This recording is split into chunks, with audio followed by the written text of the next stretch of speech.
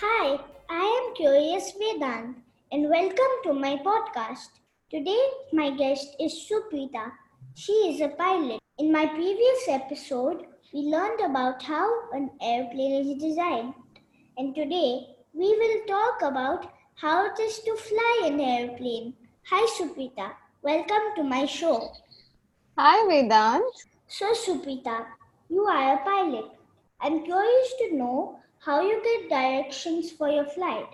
Do you have a special type of Google Maps for planes? We use the GPS. That is the primary mode of navigation that we have. So before we get onto the airplane, we are given some papers that contains our flight plan. So the flight plan has all the points that you're going to fly over. Other than that, we also have something called as radio navigation. And we also have standby compass in case GPS fails and radio navigates fail. So we have a standby compass, we have gyros. Yeah, so we have many navigational aids, primarily being GPS. Wow, that's super interesting. Are there traffic signals in the air? It's really nice to fly, Vedant, because nobody really breaks the rules. You're constantly talking to the air traffic controllers and they know your paths. So they know you're going from point A to point B to point C. They have your route with them. So in case you need to deviate, you have to tell them. And in case they want you to, deviate, they will let you know. So there's no traffic signal as such, but you are following instructions either from your flight plan or from the ATC. And are there police? There is no police, but if you make a mistake and you don't tell them, you will be asked a lot of questions. Whoa, you need to be careful. Yes, you need to be very alert, you need to keep monitoring, and you need to be in contact with the ATC. How does the plane connect with the radio tower? So we have equipment on the aircraft, which is a transmitter, which sends the radio signals, and a receiver. And this is received by the ATC towers. So ATC has its own installations where they receive your communication. I always thought there was an antenna on the plane, but I couldn't see it. There are 3 antennas on the plane. There are 2 on top and 1 at the bottom. So that is the receiver transmitter that I told you about that sends the radio waves of a particular frequency, and it is received by the air traffic controllers. Wow. Whenever I travel by a plane, I ask to see the captain in the cockpit. I am wondering, why is the cockpit called the cockpit? So it has to, there are many explanations to it actually, 2 major ones. One is that they used to create a sort of pit for these birds, these male, the cocks to fight. And that is also called a cockpit. So it's said that during World War One, the Air Force pilots called their where they used to fly from the cockpit, because it used to be it's difficult to be flying from that small space that they sit in, and there's a lot of fighting that's happening because they're fighter pilots. So that is what they used to call the space that they sat in. Also, it is said that it has to do with the pit in the ship where they used to control the movement of the ship, rather where they used to sail the ship from. So there are many explanations to it. However, now the most common word we use when we sit is the flight deck. Mm-hmm. I have seen that there are so many buttons and levers in the cockpit. Why are there so many? and there are some buttons behind the captain and on the ceiling. How do you reach them while flying? Okay, so there are two people in the minimum two people in the aircraft, the airliners. So you're supposed to be able to reach the overhead panel, and that is how you should be sitting, so you can reach it. Also, the seat is adjustable. You can pull it up, push it down, and the buttons at the back are essentially circuit breakers. So in case there's a fault in the electrical system, those small buttons pop out. You don't need to reach them at all times. Some of them we can push back, but one of us has to get out for it while the other one is flying. That we don't use mostly because most of it comes under the maintenance. But what we have to deal with is what is in front of us, in between us, and above us. At all times, we have to be able to reach them. Wow. How do you avoid bumping into tall towers or buildings while flying, especially when it is dark or cloudy? Uh, the flight path that I told you, the flight plan that takes you from point A to B to C, are designed such that they are away from the tall towers and the buildings and all of that. So you don't necessarily have to be able to see them. You need to maintain your flight paths, and then you need to fly. Yes, at times because of weather, when you deviate, you have to be careful that you don't hit any sort of terrain when you're coming in for landing or takeoff. We also have equipment on board that tells us when we're approaching terrain. So we are informed of it. So it shows on our screen that there is some terrain that you're coming close to and gives us warnings, and then a final alert as well. Why do we need to turn off phones, open window shades, and make the seat upright during takeoff and landing? Your phone, when it's on, it constantly wants to establish contact with the tower, with the it wants to receive the signal and it wants to send signals. It is constantly doing that. So you don't want that interfering with any navigational equipment on board.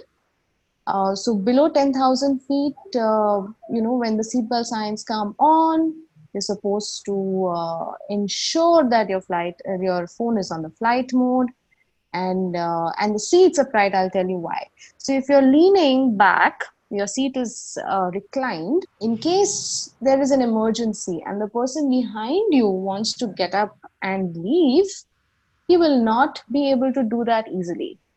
That is why you need to keep your seats upright so there's no inconvenience to the passengers behind you. Below 10,000 feet above the ground, we are coming in close to landing, right?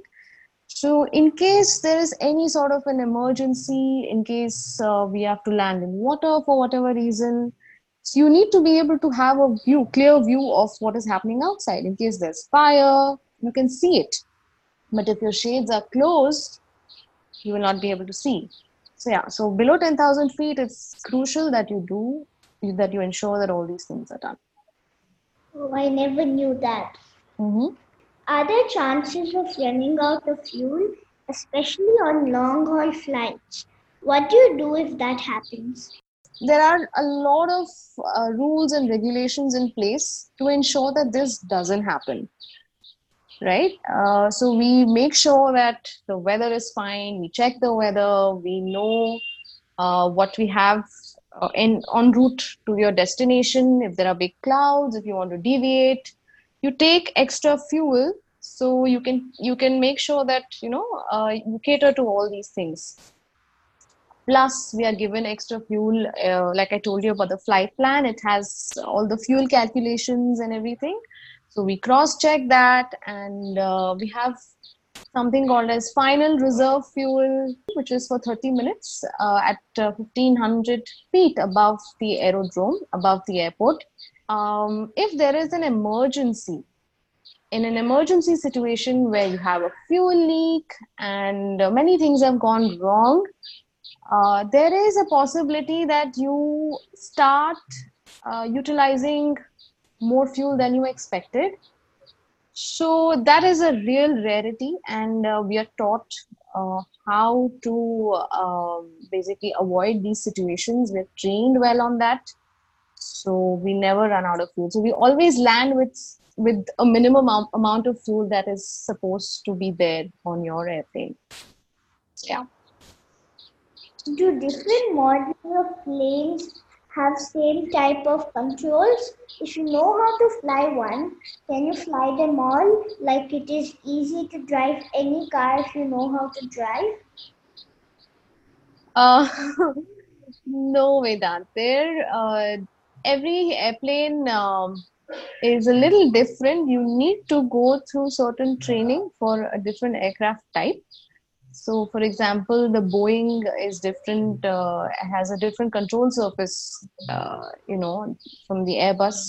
So every aircraft you change, you have to go through some amount of training. Do you get bored while flying long haul flights? Do you get to listen to music or podcasts while flying? I do get bored sometimes, yes, when the flights are really long. We are not supposed to listen to anything on the aircraft while sitting in the cockpit, and we don't. Anyway, we have a lot of work to do. We have to keep talking to the air traffic controllers who are telling us, what to do at times, and letting them know where we are and all of that, and monitoring the fuel we have. So there is work, and sometimes we just end up talking to the captain at times, and probably reading some of our manuals, if at all. But that's the job, and you have to stay alert, and you can't listen to anything other than your radios. Is listening to the radio fun? Radio, in the sense, the air traffic. That's what I meant. Air traffic controllers. You're talking to them all the time. It's fun. I mean, when it's when there's a lot of traffic congestion and you have to be really alert, and there's a lot of weather. I mean, I like it. It's fun.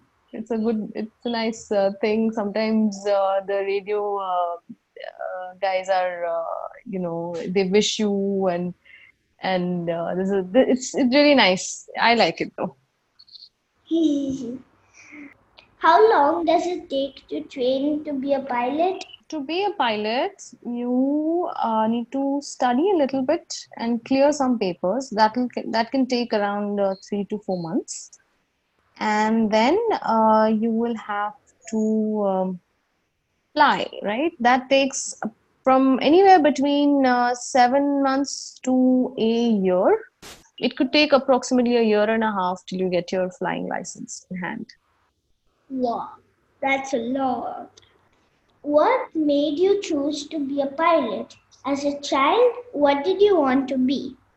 When I grew up, I was around a lot of aircrafts and pilots, and that fascinated me. And yeah, I mean, this is something I wanted to do, not as a child, but probably as a teenager.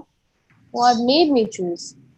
I was very fascinated with airplanes and how this gigantic thing flies in the air. It's amazing. Even today, I mean, when I sit in the aircraft, when I'm flying passenger, I feel the same way as I used to feel when I was a child. It fascinates me even today, even though I fly this day in and day out. What are your hobbies? I do yoga every day. I learned French for a long time. I love listening to music. In fact, mom is teaching me a little Carnatic music also. Yeah, and I like swimming whenever I can, and that's it. Even I like listening to music. Yes. That's very nice. What is your favorite food? Mm, chips. Oh, that is my favorite food. I think I I think that's probably the first word I learned because I've loved eating chips from I don't know. It's a very long time. In fact, I'm going to make them today at home. And other than that, I love the South Indian salads. That's what I love. Even I love chips. Yeah, yeah. That's nice. We can share chips someday. Yeah. Thank you so much for coming on my show. Thank you, Vedant. It was really, really nice talking to you. Dear listeners, follow my Facebook page, Curious Vedant, to get updates on the upcoming episode. To listen at leisure on your phone and get notified about future episodes, subscribe by searching for Curious Vedant wherever you get your podcasts, such as Apple Podcasts, Spotify, Stitcher, and many more. You can also listen to my podcast on vedant.buzzsprout.com.